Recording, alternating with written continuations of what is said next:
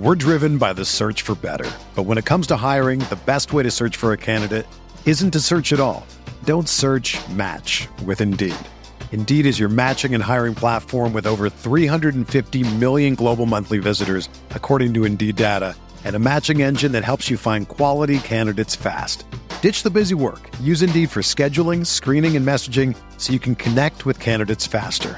Leveraging over 140 million qualifications and preferences every day, Indeed's matching engine is constantly learning from your preferences, so the more you use Indeed, the better it gets. Join more than 3.5 million businesses worldwide that use Indeed to hire great talent fast. And listeners of this show will get a $75 sponsored job credit to get your jobs more visibility at Indeed.com/Blue Wire. Just go to Indeed.com/Blue Wire right now and support our show by saying that you heard about Indeed on this podcast. That's Indeed.com/Blue Wire. Terms and conditions apply. Need to hire? You need Indeed.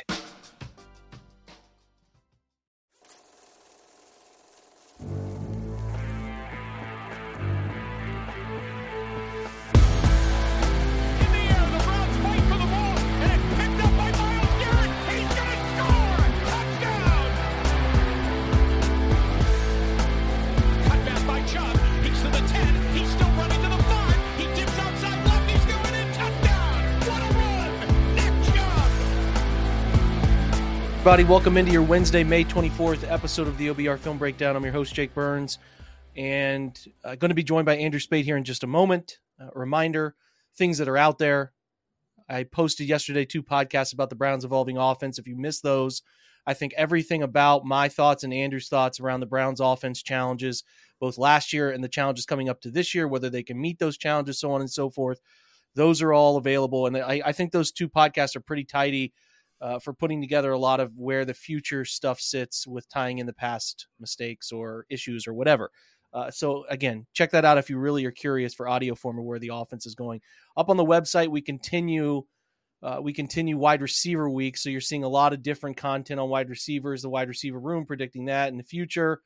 So continue to check that out. Yesterday, Barry McBride posted his part 2 of the history of the OBR. And it's my favorite because it has the fight that Greed Watch did, which is what it originally started as, the OBR did, the fight, how they helped Browns backers, the Browns world community come together to keep the Browns away from being in Baltimore. Because if you recall, they were going to be the Baltimore Browns. And then the Browns community, the city, stood up against the move, taking the name, kept the city, the name for the city. And that's why the Browns regenerated as the Cleveland Browns in 1999. There's like a 15-minute YouTube video, which is so really good. I mean, it's just nostalgic, first of all, but it's otherwise a ton of fun to dig into and look and just see the effort that people, like common people, did to pressure the NFL into getting this right. And I think it's one of the, I remember the first time I watched it, I couldn't pull myself away from it. It was really, really neat. But yeah, check that out. Otherwise, we have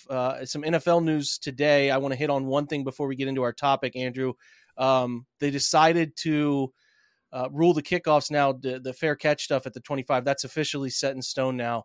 I think I like it because I think kickoffs are largely stupid. I just think kickoffs are pretty dumb because it's an unnecessary exposure to blunt head trauma because you're running full speed from, and I know they've done some things to amend it in terms of not letting the kickoff guys get the head start. They've gotten rid of wedge stuff, which as a result of the wedge, you had the wedge buster who was literally just ramming his head into a wall essentially at times. So they've done good things with this already, but this is a necessary step to still keep it around. You can still kick off and return. There will be plenty, but they're doing things to make it just so maybe you shouldn't do it. And I like that part of it because I don't want the NFL to put themselves into a spot, or really football in general, because this is how college operates. And I'm not entirely sure how high school does with the fair catch stuff inside the 25, but it should be universal where you're leaning like we should just take it at the 25 as often as we can. You know what I mean?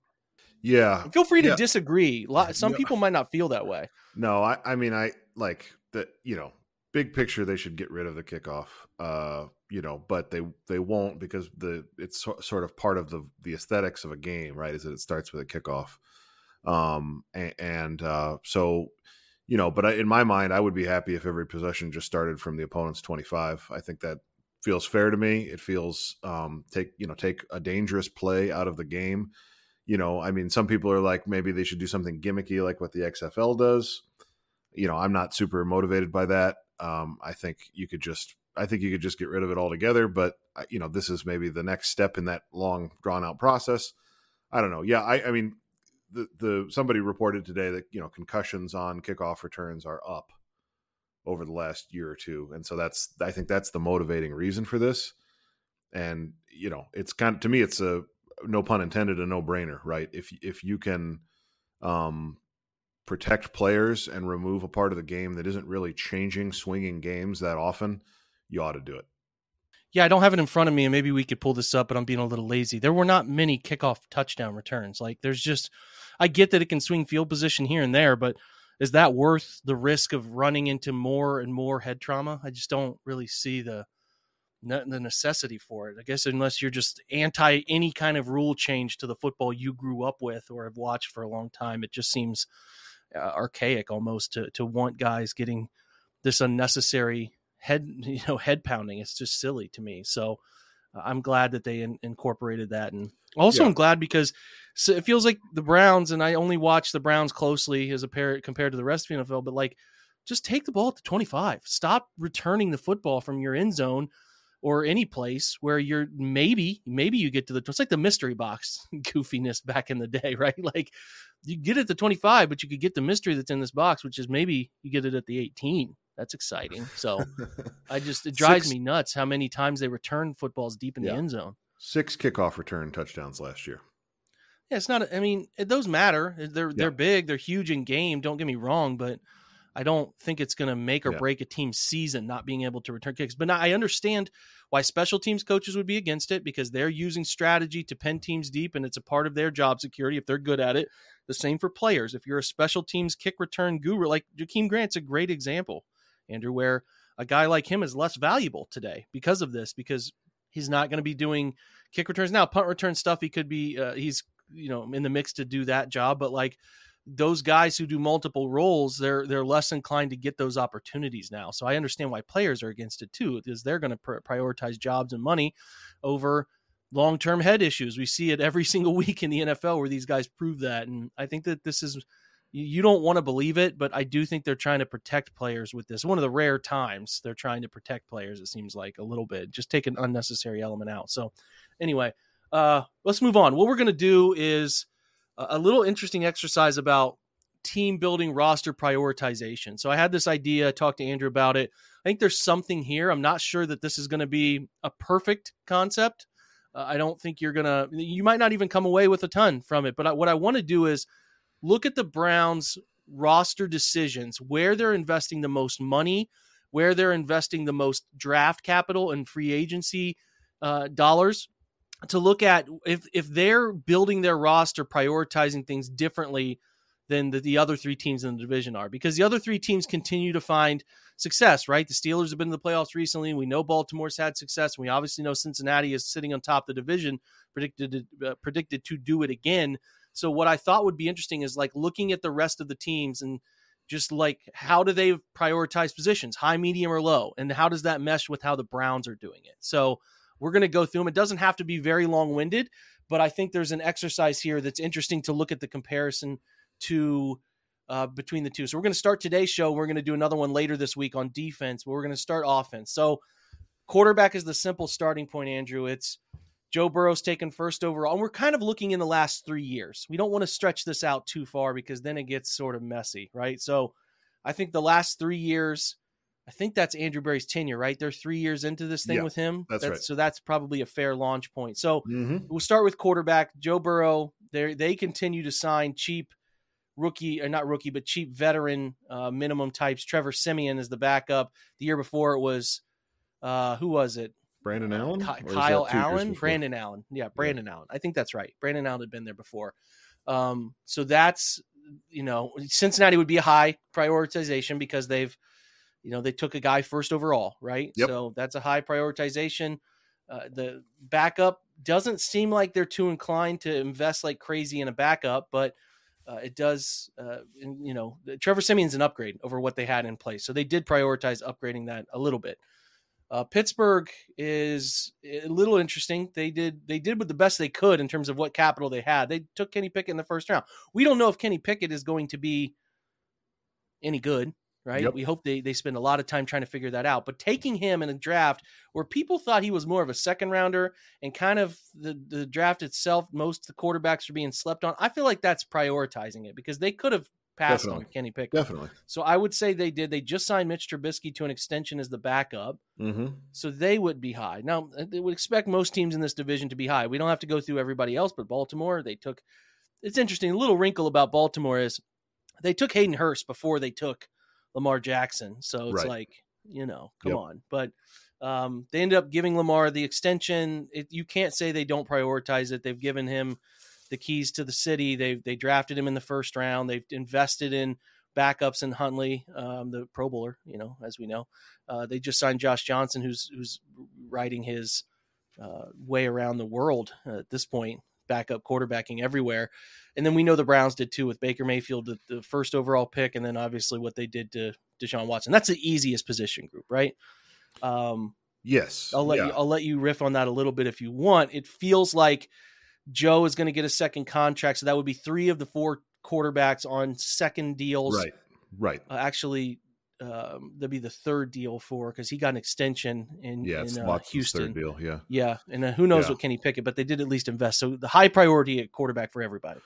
Yeah, and I mean the story about the contracts is really the only piece here. Obviously, quarterback's going to be a priority for everybody. The advantage that the Steelers are going to have if Kenny Pickett is even average.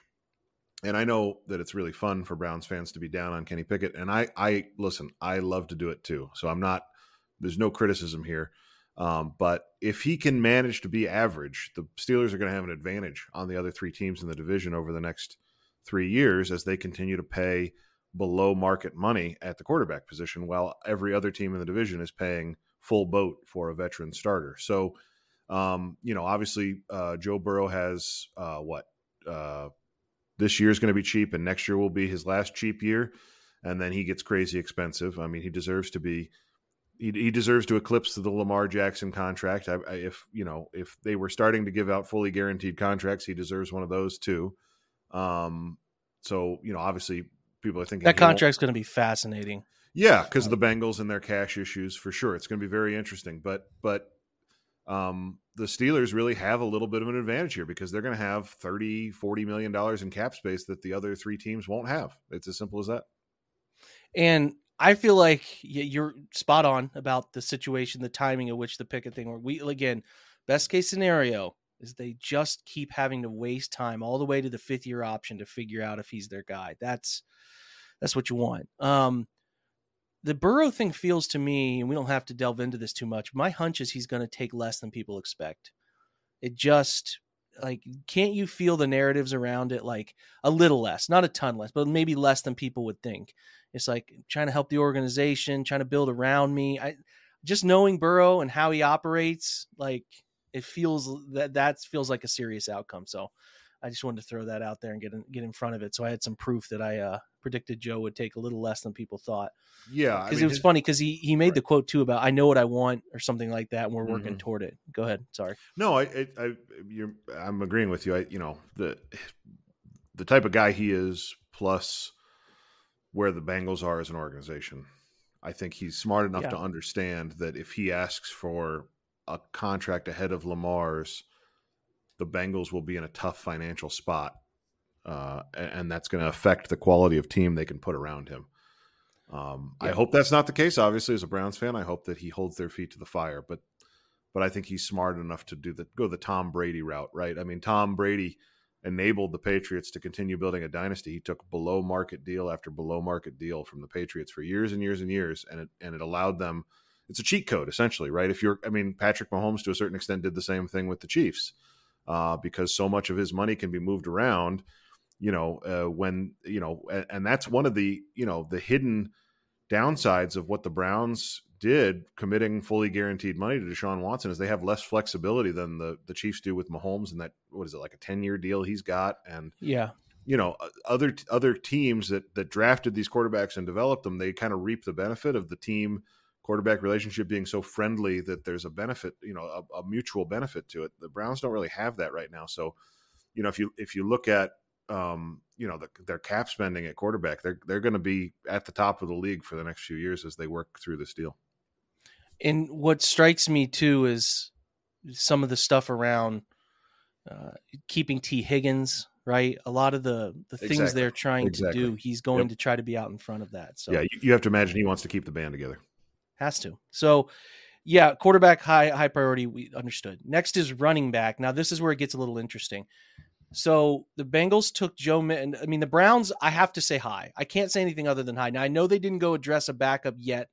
They still have done things in Andrew Berry's tenure where they've kept Kareem Hunt at a high price, right? He was the top 20 paid running back behind Nick Chubb, who got an extension, and they drafted a 4th round running back the year after, right? So they have Jerome Ford. I can't say anything other than high. The Bengals have drafted Joe Mixon in the 2nd round of 2017, but they did extend him. Mm-hmm. Chase Brown they took in the 5th round this last year. They took Chris Evans in the 6th round.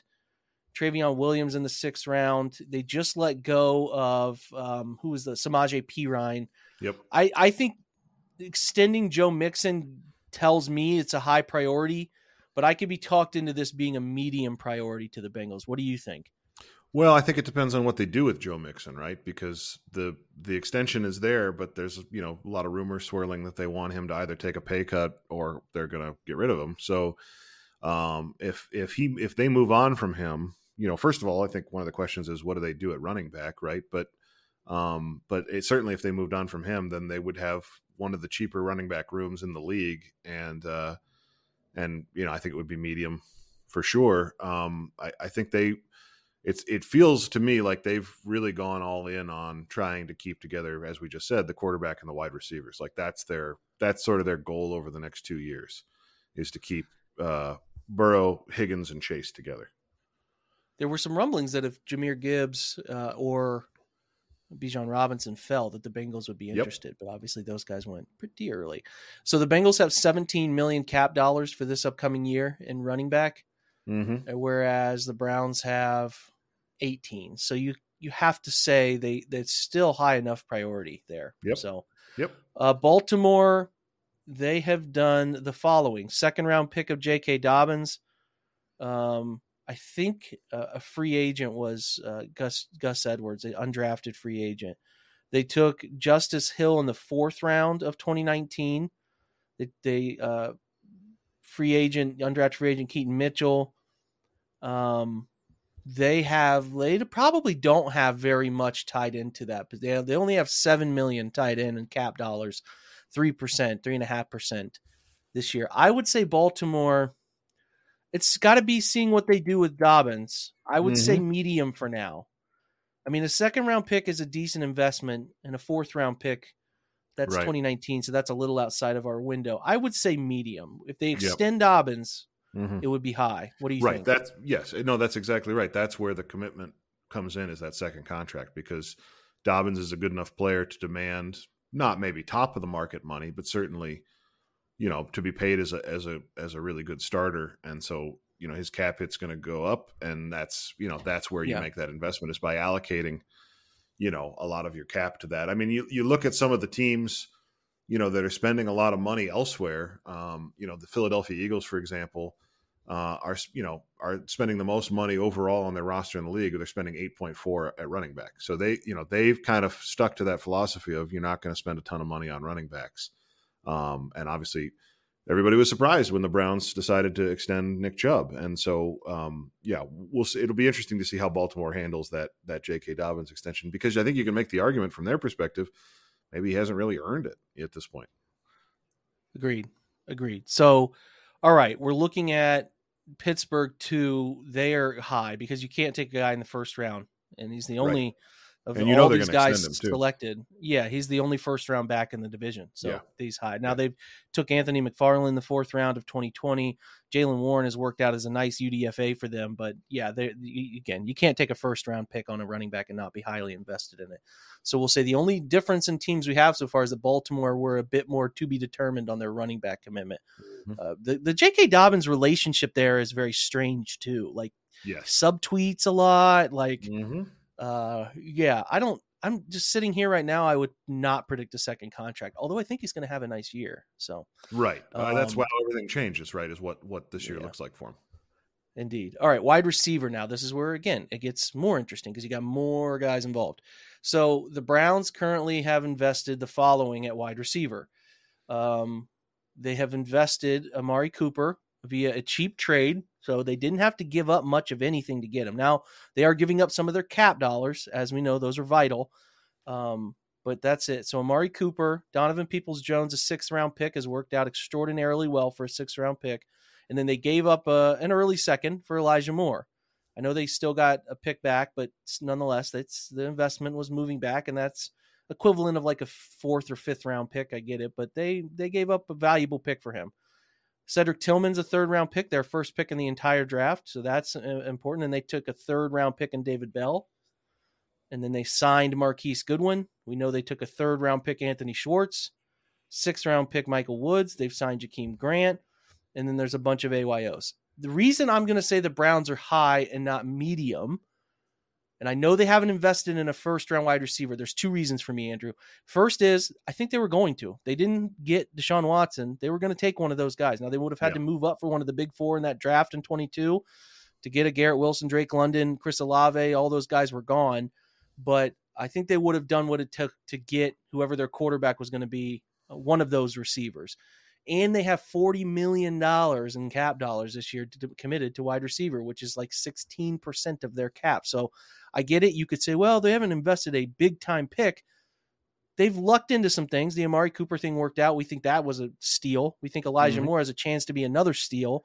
So they get credit for that, but they're clearly prioritizing wide receiver at a high level. Would you agree? Yeah, I absolutely would. I think, and this is one where, if they had a 1st-round pick either last year or this year, one of those 2 years they would have drafted a wide receiver in the 1st round. Agreed. I'm dead set on that being the case. So, the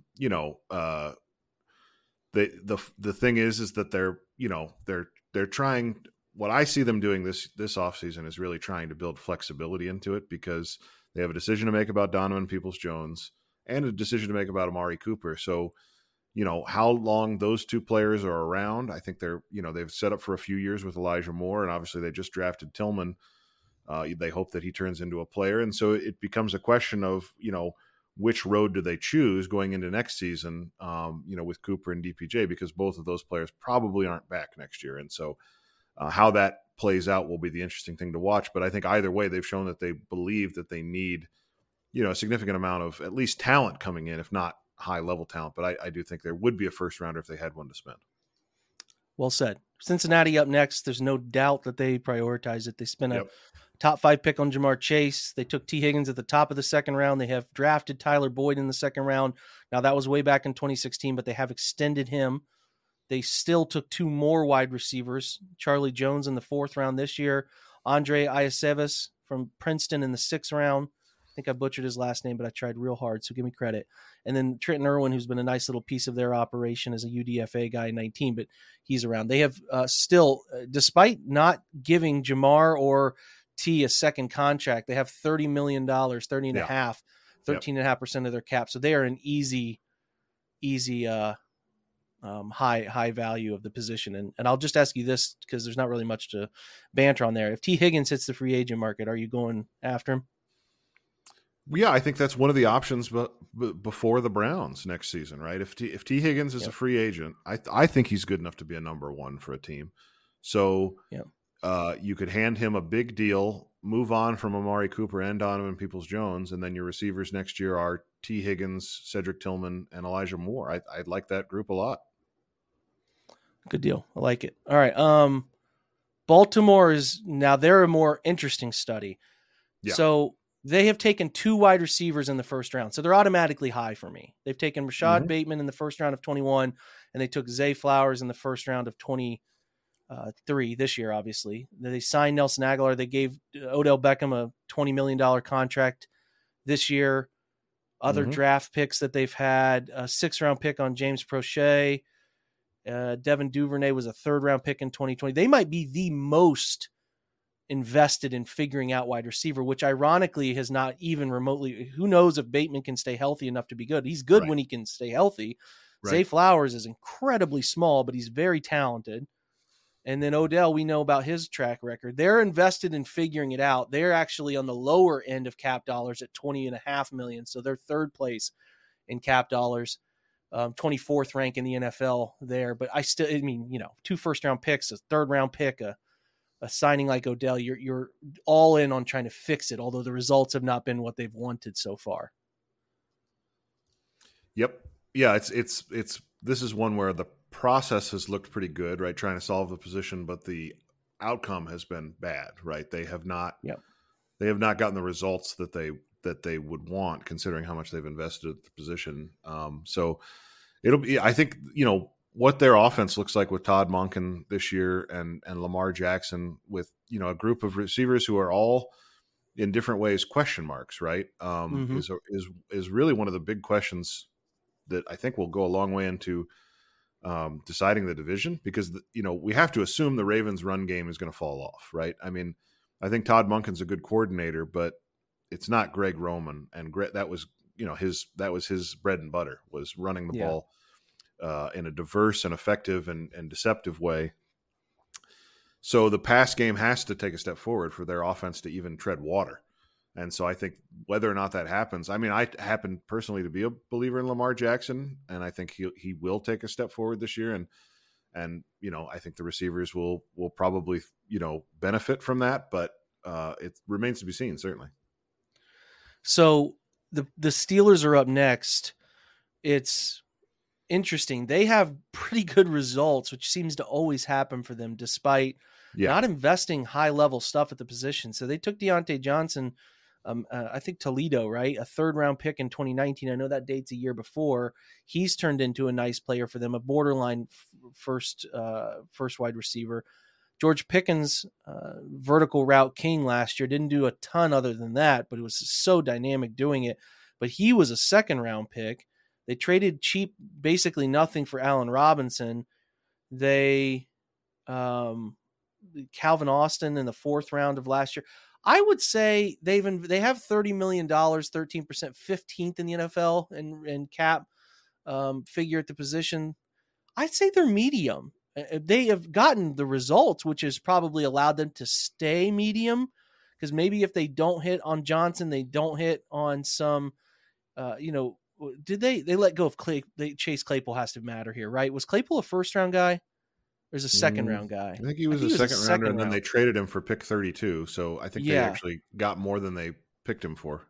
That's right. I think they're medium. They have not really gone into a huge, because Johnson got a fairly decent 2nd contract, but not huge. Yeah. And they haven't gone after a 1st round guy, and their cap figure is about the middle of the NFL. So I would say medium, but again, I think they're medium because they've done well with the budget stuff that they've used to get guys. Yeah. So that leaves me thinking if they had missed on Deontay Johnson and not, they would have maybe been more aggressive in the draft or free agency. You know what I mean? So I'll say medium, but I still feel like they would have if they didn't hit, if that makes sense. Yeah, no, it does. And I mean, I think you could even make the argument that this is a low just because of how little they've put into the position.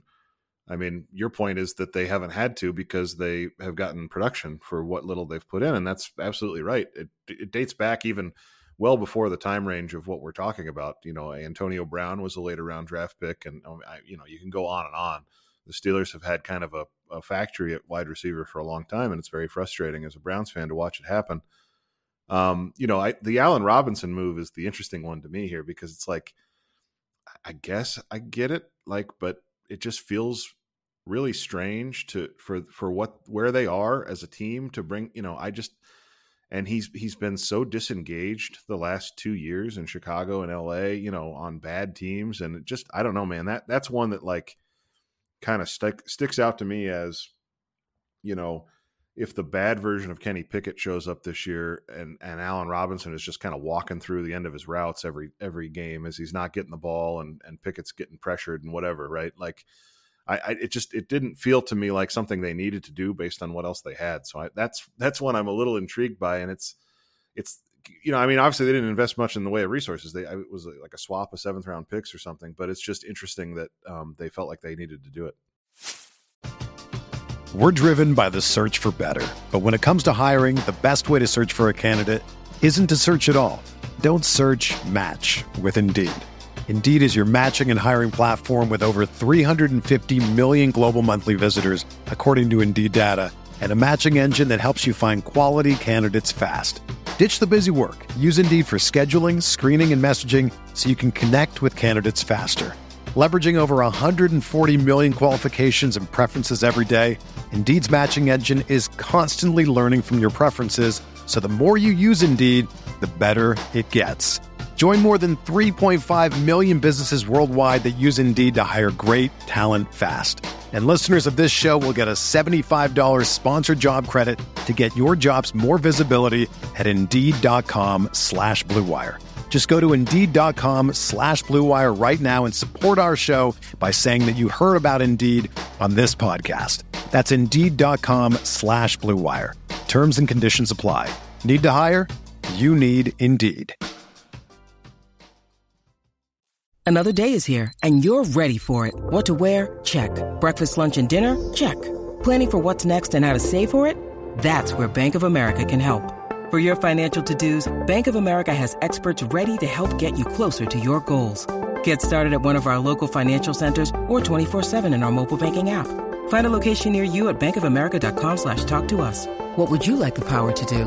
Mobile banking requires downloading the app and is only available for select devices. Message and data rates may apply. Bank of America N.A., member FDIC. Hey, it's Kaylee Cuoco for Priceline. Ready to go to your happy place for a happy price? Well, why didn't you say so? Just download the Priceline app right now and save up to 60% on hotels. So whether it's Cousin Kevin's Kazoo Concert in Kansas City, go Kevin, or Becky's Bachelorette Bash in Bermuda, you never have to miss a trip ever again. So download the Priceline app today. Your savings are waiting. Go to your happy place for a happy price. Go to your happy price, Priceline. Jewelry isn't a gift you give just once. It's a way to remind your loved one of a beautiful moment every time they see it. Blue Nile can help you find the gift that says how you feel and says it beautifully, with expert guidance and a wide assortment of jewelry of the highest quality at the best price. Go to BlueNile.com and experience the convenience of shopping Blue Nile, the original online jeweler since 1999. That's BlueNile.com to find the perfect jewelry gift for any occasion. BlueNile.com.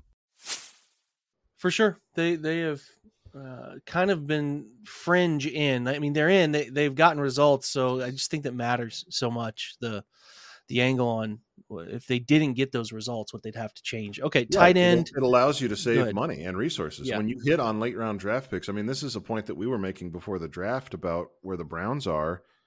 You know, some of these guys that they drafted this year have to be good. You know, whether it's Apuika or Cedric Tillman or Isaiah McGuire, they need one of those guys to be like a player for them because they don't have a first round draft pick. So the only two differences we have is Pittsburgh being medium at wide receiver and Baltimore being a bit of a medium investment spot at running back. So next is everyone else has been pretty highly committed to it. This is where we start to see some differences. Tight end, the Browns have $14.4 million invested in the position, cap number wise, 5.7%. That's 11th highest in the NFL. So as we know, they went out this year. They signed Jordan Akins. He's going to be their second tight end. Gave him a relatively decent contract for a backup tight end. We know they invested a first-round pick and extended David Njoku. They know they also invested a fourth-round pick in Harrison Bryant in AB's first draft. So I would say that's pretty highly invested. Agreed? Definitely. Absolutely. Okay, the Bengals have the first big difference. I think they're low. I think they could have been involved in drafting a guy this year. They had many chances.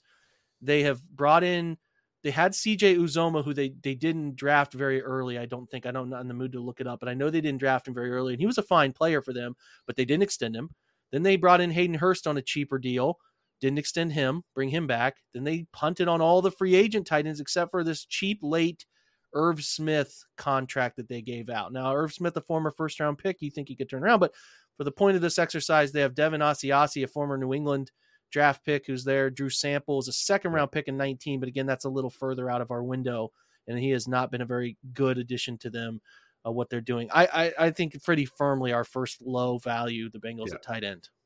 Yeah, CJ Uzama was a 2015 draftee in the 5th round, and they actually drafted 2 tight ends that year. Tyler Croft was the other one in the 3rd round. He's still in the league, but I can click this and see where he's playing. He's playing for the Dolphins, from what this says. But yeah, CJ Uzama, 2015 5th rounder. No, this is low for sure, and it's kind of like as I said before, if they cut Joe Mixon, the running back room is Chris Evans, Chase Brown, and then whatever veteran free agent they bring in to complete that room. Maybe they're an Ezekiel Elliott team in that situation. And tight end is kind of the same thing. It's like these are the areas where they're going to try and skimp so that they can keep. I'm kind of beating a dead horse here, but so they can keep Burrow, Higgins, and Chase all around because they're saving so much money at running back and tight end, and they can probably get away with it given how Burrow runs that offense. Good call. Good stuff. All right. So our first difference there, Baltimore is another sort of Pittsburghian one here, right? They have not really drafted one very high, but they've gotten some pretty good results from who they've selected. Mark Andrews, a 3rd round pick, is a home run in 18, and they've extended him. They've had to have extended him. Yeah. Isaiah Likely, they took in the 4th round, Coastal Carolina product, turned in a pretty nice rookie year. So it's hard to say they value it a ton. I think they've just sort of been very resourceful, or they've done well with it. Put it that way. They have, let me see here. So I meant to say Cincinnati has only $6 million invested in tight end. That's 24th in the NFL. Baltimore has $17 million because of the Andrews extension, which puts them 5th. They have to be. Do you think they're high? I think they're medium. They're medium because they invested in keeping Andrews around, but they haven't used a lot of draft capital on these guys. So I would say like a high-ish medium. That's cheating the system, but yeah, it's like a mild spicy wing or something. I think it's right on that borderline. I see your point, but I also see, drafting 2 tight ends in the 4th round last year. Charlie Kohler, I forgot to mention him. Good call. Anytime you're paying, top 5 money to a tight end, I think you're kind of de facto a high investment. You know what I mean? But also they're getting top 5 production. So they're getting what they pay for sure. Yeah, I could see a high one. So we can shift that to high. If I'm saying medium high, it's probably leaning that direction anyway. And you made a good point. I forgot about Charlie Kohler. They've invested enough. So tight end in Pittsburgh, they have only $5 million invested there. So they're one of the lowest numbers in the league, but they have invested nonetheless. Yeah. They took Pat Freiermuth in the 2nd round. Mm-hmm. They took Zach Gentry in the 5th round in 19. Then they just took Darnell Washington this year in the 3rd round. They took Connor Hayward in the 6th round. That's 4 drafted tight ends. Yeah. I think they're pretty highly invested. I would have probably had them at medium until they went out and took Washington in the 3rd round this year. Yeah. So I think they're in. I agree with that. And Freiermuth is cheap right now because he's a rookie. So cap wise, they're not very invested at all. But, that's a lot of draft capital considering most teams only roster 3 tight ends. That is a lot of draft capital we're spending on tight ends. It is. All right. Moving to offensive line last, we're not going to do tackle, guard, center because it's just, they don't track the dollars that way. And we can kind of do it. Maybe reference within here. Yeah. I mean, the Browns value everything. I would have said maybe they don't value center, but they have drafted 2 centers and they re-signed Postage, as we know. So they've paid both guards. They've paid a tackle. They have on 2 contracts, and they brought Jed Wills in the 10th pick and picked up his 5th-year option. And they continue to routinely invest the most in the offensive line, spend another draft pick. They have $58 million invested, 23% of their cap. Yeah, that's only 5th though. I would have thought that'd be close to number 1. That's 5th by AAV. They are 1st. Okay, good. They're 67.5 in AAV. So I think that probably just speaks to the the Teller and Batonio extensions more. Yep, good stuff. So they are one of the highest prioritizing offensive line groups in the league, and they need 17 games worth of production this year to justify it. Put it that way. Cincinnati, I think you could have said low, but they made a huge signing this year. They're $58 million also invested cap dollars, 25% of their cap. That's 4th. They're actually in front of the Browns, surprisingly. What do you have on the AV side? They're in the around 12. They're at 53.5. Okay, so they made a huge deal to sign Orlando Brown. They spent a 1st-round pick on Jonah Williams. They paid Alex Kappa from Tampa Bay to come in and be a guard. They've paid Ted Karras to come over from New England. They have solved left guard with Cordell Volson, who's a 4th-round pick. They've taken Jackson Carman, a 2nd-round pick in 21. In 20, they took a 6th-round pick, Akeem Adeniji from Kansas. They took Trey Hill in the 6th round. They've invested enough for me to think they value it highly enough. I probably would have been medium without Orlando Brown, but now that they have signed Orlando Brown, they tells me that and they signed La'el Collins too, which is a huge deal the year before. And they brought in Cody Ford from Buffalo/Arizona this year as well. So yeah, their fans can't say that they're not all in on the offensive line. So okay, too highly valued. Now, offensive line for Baltimore is interesting. So they have $53 million on this cap dollar percentage, 23%. That's 8th. What do you have in AAV? Like 15. Okay. 15th overall, $52 million AAV. Got it. So Ronnie Stanley, they have dealt with injuries of late, but they have invested enough in him and given him second contracts. Ben Cleveland was a 3rd-round pick in 21. Tyler Linderbaum was a 1st-round center. They paid Kevin Zeitler at right guard, and then they are playing. They're projected to go with Morgan Moses from the Jets coming over. See, this one's a little tricky. Like, I think that they have tried to be skimp worthy in some places where I think that they're sort of medium to me. They have never really. They have not drafted they have invested in Tyler Linderbaum. I get it, but they haven't drafted a tackle in a long time. They were using, who was the Alejandro Villanueva, the former Pittsburgh tackle that they brought over.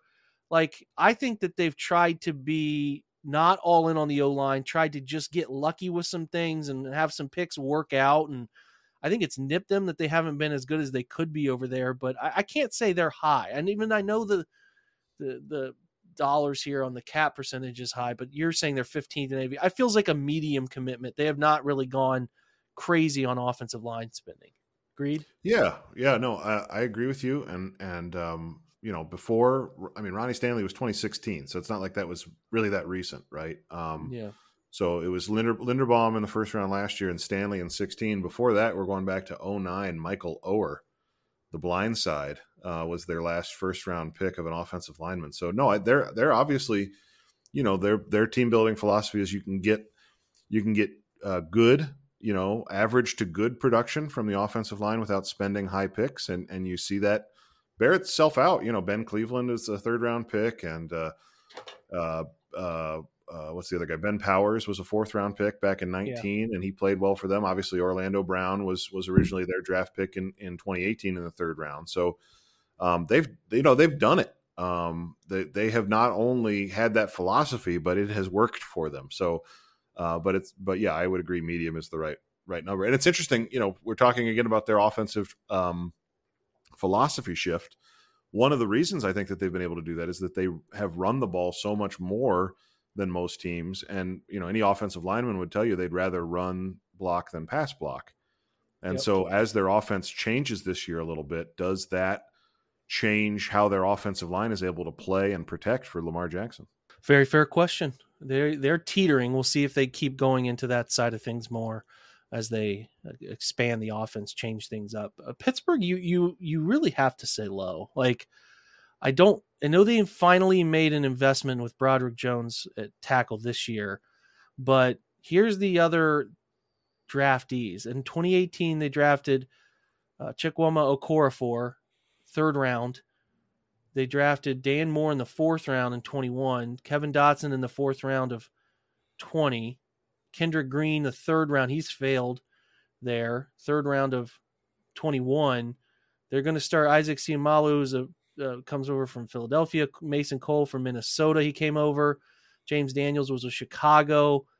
I think they're pretty low to me. Then it's kind of amazing that they've been this way. I have them 13th in cap dollars spent at offensive line with 46. Where do you have them, AV? Like high 20s. So, low 20s, like 20, 21, 22, something like that. They've got $43 million in AAV. Yeah, it feels like low. I'm kind of stunned that they've skipped investing in this position so much. Mm-hmm. So I think that's our first low value, even though they might start trending higher now with the Broderick Jones selection. Still feels like a low commitment. So here's what I can tell you from this. the AFC North is committed to offense, right? Mhm. There's that all along theory about, the sustainability of offense is more consistent than defense, which is a bit capricious year to year. So that is that's kind of interesting to talk it through. You know what I mean? The only low ones we had a singular low, too low. Sorry, Cincinnati at tight end, Pittsburgh on the offensive line, and then we had Baltimore. Who do we have of mediums? We had a medium Baltimore running back commitment, and we should have wrote these down. Smart podcast. Well, I think we've got them at medium for the offensive line, right? That's true. Yep. Yeah, that's true. Yep. So, yeah, okay. and then I think the Browns Bengals are high everywhere. The Bengals are a sort of medium running back team. The Joe Mixon contract makes it high, but that might get resolved. I think just looking at the big picture, the team building philosophy has become kind of apparent, right? Like the Bengals are, as I've said 6 times already on this show, trying like hell to keep their big three together and protect their quarterback. Those are sort of their 2 priorities. The Ravens are, have been really trying to find Lamar Jackson the weapons for his, for the passing attack, and have gone so far this year as to change offensive coordinators to try and fix their passing game. They've drafted like they need a better passing game. And the Steelers are the one team that I think you can say are maybe underinvesting in offense across the board, right? Because I think we had them as a medium for wide receiver too. Yeah, we did.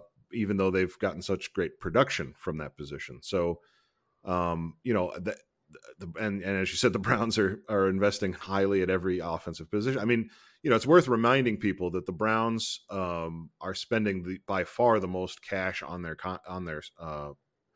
team this year, right? I think they're spending I'm off the top of my head, I think it's $360 million in cash this year. Jimmy's spending. Yeah, so doubt. Like they're invested in this in a way that has not.